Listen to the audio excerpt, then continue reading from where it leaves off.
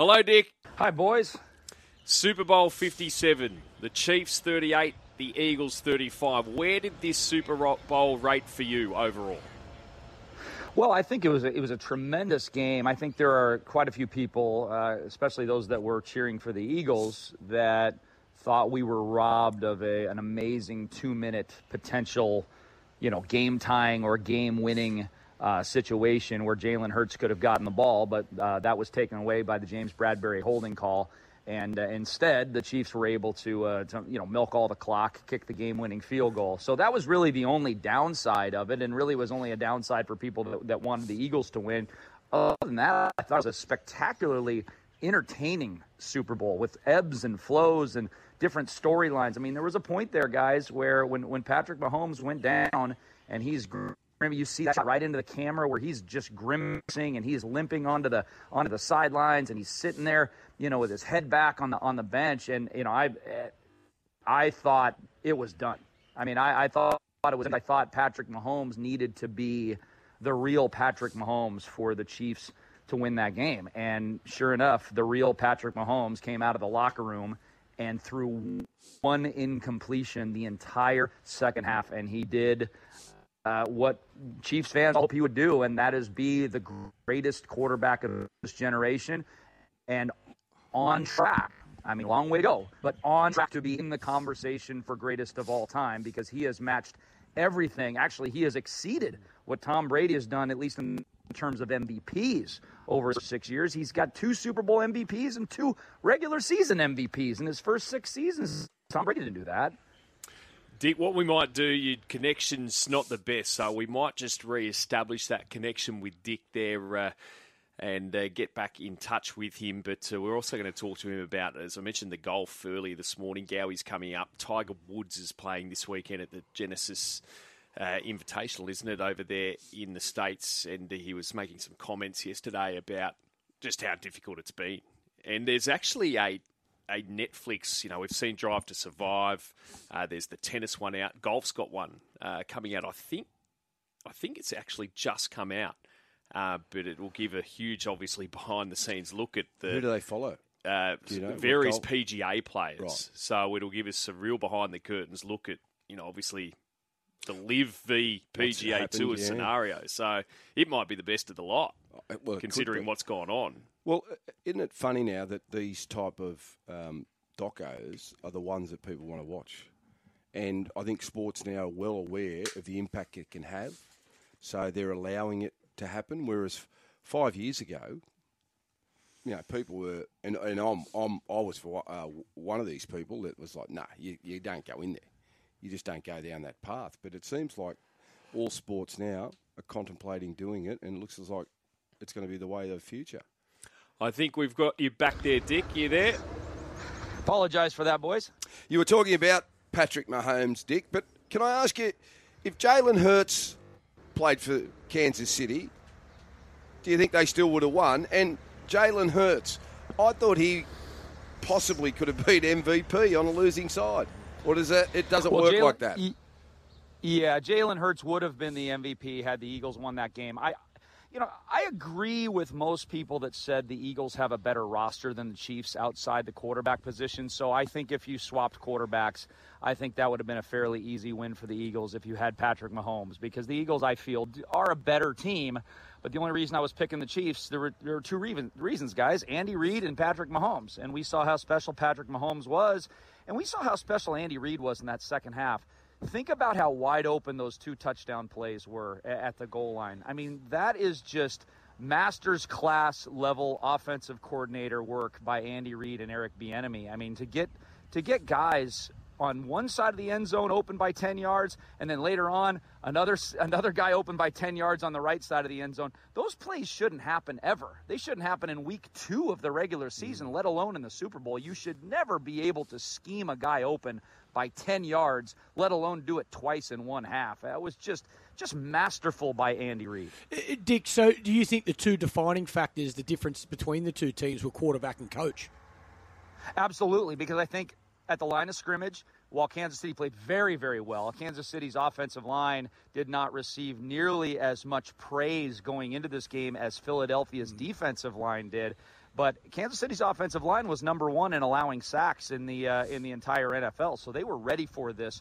But I think that the general common sense was Philadelphia's line of scrimmage play on both sides of the ball was better than Kansas City's, and if Kansas City wanted to win, they needed Patrick Mahomes to be an MVP-type player, and he certainly was. But they got the running game going, guys, too. We talked about Pacheco last week. I mean, Isaiah Pacheco right off the bat, running hard, getting 6 yards per carry. We talked about the difference, the massive difference between getting 3 yards a carry and getting 4.5, 5 yards a carry. Well, Pacheco was averaging 6 yards a carry, and that just opens everything up for that Kansas City passing game. He was superb, Pacheco. But from an Australian perspective, I guess Jordan Mailata, he was superb because he certainly looked after Jalen Hurts. But I can only imagine what Aaron Sipos is copping in Philadelphia because that punt turned out to be very, very costly. One of the real, I guess, crucial points of the second half, Dick. It did, and I'm not putting it on the punter. Sometimes a punt return is the punter's fault, and I'll explain what I mean. If the punter outkicks his coverage and has no thought about the coverage team, and he's just like, I'm just going to kick it as far as I can, I'm going to kick it low line drive, those are the worst types of punts. That really wasn't this situation. This was a massive breakdown by the punt coverage team. In fact, the punter was the only guy on the correct side of the field to try to make a tackle. It was something that obviously Kansas City saw on film that they could block all the way down to the right side of the field, and that Philadelphia would overcommit to one side. I counted 10 players on one side of a field. You should never, on punts and kickoffs, I'm sure it's similar in Aussie rules and in rugby, you got to stay in your lanes. You can't overcommit and put your entire team on one side of the field, or that opens up a big-time return, and Kadarius Toney made one of the plays of the game with that return. I see Philly have lost their defensive coach and offensive coach for next season. They've both been named as head coaches of other teams, Dick, the Colts and the Arizona. But just with Jonathan Gannon, I mean, they did come into this game with a great defensive record, but they conceded plenty in the Super Bowl. So do you think Arizona would be sort of second-guessing themselves now? Well, a lot of people are second-guessing Arizona right now. Arizona is one of the big disasters in the NFL. There are very few teams right now in the NFL that you look at and just say, wow, they've got no direction, they've got bad salary cap, and Arizona is one of them. You just kind of have to trust Philadelphia fans and Philadelphia media on how big a loss it is, and they are seeing the Shane Steichen going to the Colts as a far bigger loss than they're seeing Jonathan Gannon go to Arizona. I mean, you're looking at Twitter, and Eagle fans are rejoicing that Jonathan Gannon's gone, and I think rightfully so. I mean, we just talked about the adjustments, guys, at halftime. Andy Reid against Jonathan Gannon, and it was a complete mismatch. Andy Reid destroyed Jonathan Gannon in the second half of that Super Bowl. So as a Seahawk fan, I'm glad that Jonathan Gannon and Kyler Murray are in my division. Okay, Aaron Rodgers on their darkness retreat. We have a market on what his next team will be at Tab, and the Raiders are the favourites at $2.45, Green Bay $3.50, and then it's the New York Jets at $4. Now, I'm tempted to have something on the Jets here. I've just got a feeling they're going to do something, Dick. What is the, prevailing thought on where he will be at the start of next season? Oh, man, guys. Aaron Rodgers is the most difficult human being to predict in all of sports. The Jets are going to come after him. There's no question about that. I think they feel like they're an Aaron Rodgers away from really competing favorably with the Bills in that division and potentially being a 11, 12 win team and getting a high seed in the AFC playoffs, because their defense is there and their running game is there. I mean, Breece Hall's really good. He got injured. But when he comes back, he's very, very good. Garrett Wilson, the offensive rookie of the year. So they've got a lot of talent on that Jets team. So I think that's probably the best fit for him, I would think, would be the Jets. The question is, does Aaron Rodgers, does he want the attention, right? I mean, he wants, like, social media attention. He always kind of wants to be out there. But does he want to be the guy in New York City?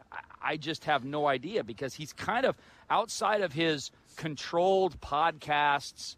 He's a recluse. you can't be a recluse in New York City. So Vegas is interesting as well with Derek Carr no longer being there. I think that's probably a wash. I don't think the Raiders get any better necessarily bringing Aaron Rodgers in versus what they had in Derek Carr, because I've always been kind of a pro Derek Carr guy myself. Where does he end up then, Dick, Derek Carr? He should go to the NFC South. I mean, he should go to the Panthers, the Saints, one of those teams in the NFC South, because now with Tom Brady gone, that division is wide open. It is the most wide open, all I need is a quarterback to win the division situation. All four of those teams are without quarterbacks. All four of those teams are very, very mediocre. As we saw, the Buccaneers with Tom Brady won the division with a losing record. So that tells you all you need to know about the rest of the division. I mean, one team that gets a legitimate quarterback there, even a semi-legitimate quarterback, is going to be able to go 8-9, 9-8, and win that division. Dick, in golf, we're about to see the great Tiger Woods back. We are, boys. Not the greatest course for Tiger. He's never won there in his prime. I certainly don't expect him to do very well there this week. It'd be great to see him make the cut, but I don't know. I think this is going to be a warm-up for him, and potentially we'll see him a time or two again before the Masters. I wouldn't be surprised if he was at Bay Hill. He loves that course. Talk about a course that Tiger's been able to destroy.